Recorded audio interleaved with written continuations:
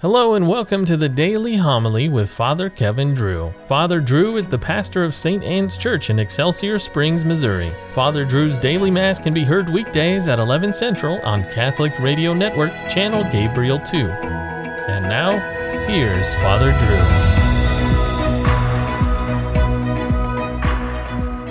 Drew. A reading from the book of Exodus. The children of Israel set out for Elim and came into the desert of Sin, which is between Elim and Sinai, on the 15th day of the second month after their departure from the land of Egypt. Here in the desert, the whole assembly of the children of Israel grumbled against Moses and Aaron. The children of Israel said to them, "Would that we had died at the Lord's hand in the land of Egypt, as we sat by our flesh pots and ate our fill of bread. But you had to lead us into this desert, to make the whole community die of famine." Then the Lord said to Moses, "I will now rain down bread from heaven for you. Each day the people are to go out and gather their daily portion. Thus will I test them to see whether they follow my instructions or not. On the sixth day, however, when they prepare what they bring in, let it be twice as much as they gather on the other days." Then Moses said to Aaron, "Tell the whole congregation of the children of Israel, present yourselves before the Lord, for he has heard your grumbling." When Aaron announced this to the whole assembly of the children of Israel, they turned toward the desert, and lo, the glory of the Lord appeared in the cloud. The Lord spoke to Moses and said, "I have heard the grumbling of the children of Israel. Tell them, in the evening twilight you shall eat flesh, and in the morning you shall have your fill of bread, so that you may know that I, the Lord, am your God."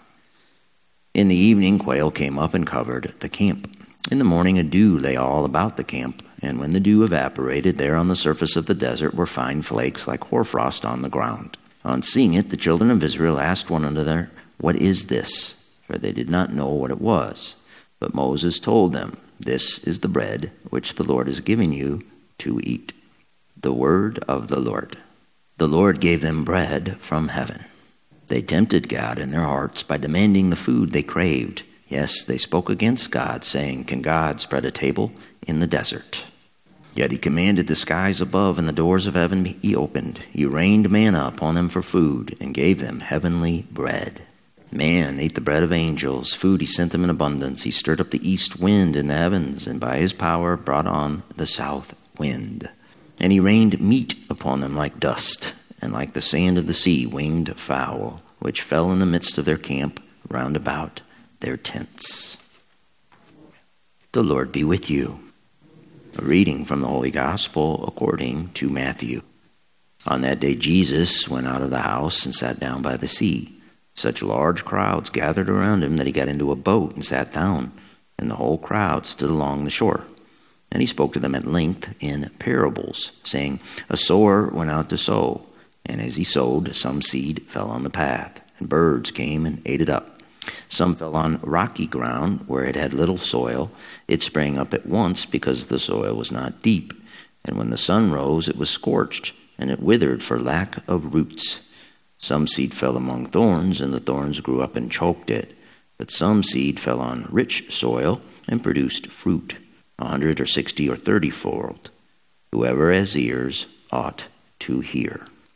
The Gospel of the Lord. The Israelites, trapped between the Red Sea and Pharaoh's chariots, had screamed at Moses, "Why did you bring us out here to die in the desert?" Then when Moses split the sea in two, they stopped complaining and started moving. And after Moses led them safely across the Red Sea, the people praised Moses and they feared the Lord. But just after 3 days, the people started grumbling. "There's no water out here. What shall we drink?" And they murmured against Moses. After Moses found them water, they complained they had nothing to eat.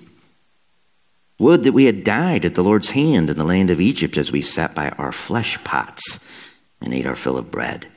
But you had to lead us into this desert to make the whole community die of famine." Commentator writes, the complaining that usually precedes the desert prodigies, water, manna, quails, brings into focus the people's lack of faith and hope, and by contrast, the faithfulness of God, who time and again alleviates their needs, even though they don't deserve it. At the same time, just as Moses and Aaron listened patiently to complaints, God too is always ready to dialogue with the sinner, sometimes listening to his complaints and sorting them out, and sometimes simply giving him a chance to repent. The church father Origen wrote, although God could inflict punishment on those whom he condemns without saying anything, he does not do so. On the contrary, up to the point when he does condemn, he speaks with the guilty person and lets him talk, so as to help him avoid condemnation.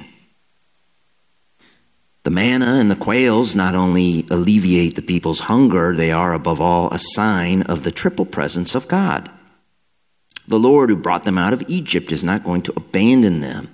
He manifests his glory by dominating nature. He has not brought them out to die, but to make sure that they survive in spite of difficulties. My friends, God has not put us on earth simply to die. But death entered this world when we chose to sin. As St. Paul wrote, the wages of sin is death. But the Lord wants us to survive this time of distress. It's interesting about the water Moses found. It was bitter. But the Lord showed him a tree, and Moses threw it into the water, and the water became sweet. And we see this as a prefigurement of the Holy Cross, by which we are all healed. Later, the Israelites came upon 12 springs of water and 70 palm trees to camp under. We see here a prefigurement of the church that Christ left us, founded on 12 apostles and 70 disciples. The water Moses found is a prefigurement of baptism, which washes us clean.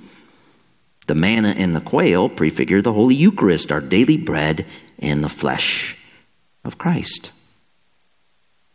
And so, at the holy sacrifice of Mass, we present ourselves to the Lord, and we camp under the tree on Calvary, where water and blood rain down on us. At Holy Mass, Christ dominates nature, and in doing so, we shall have our fill of bread. This shows the faithfulness of our merciful God, who time and again at Holy Mass alleviates our needs, even though we don't deserve it.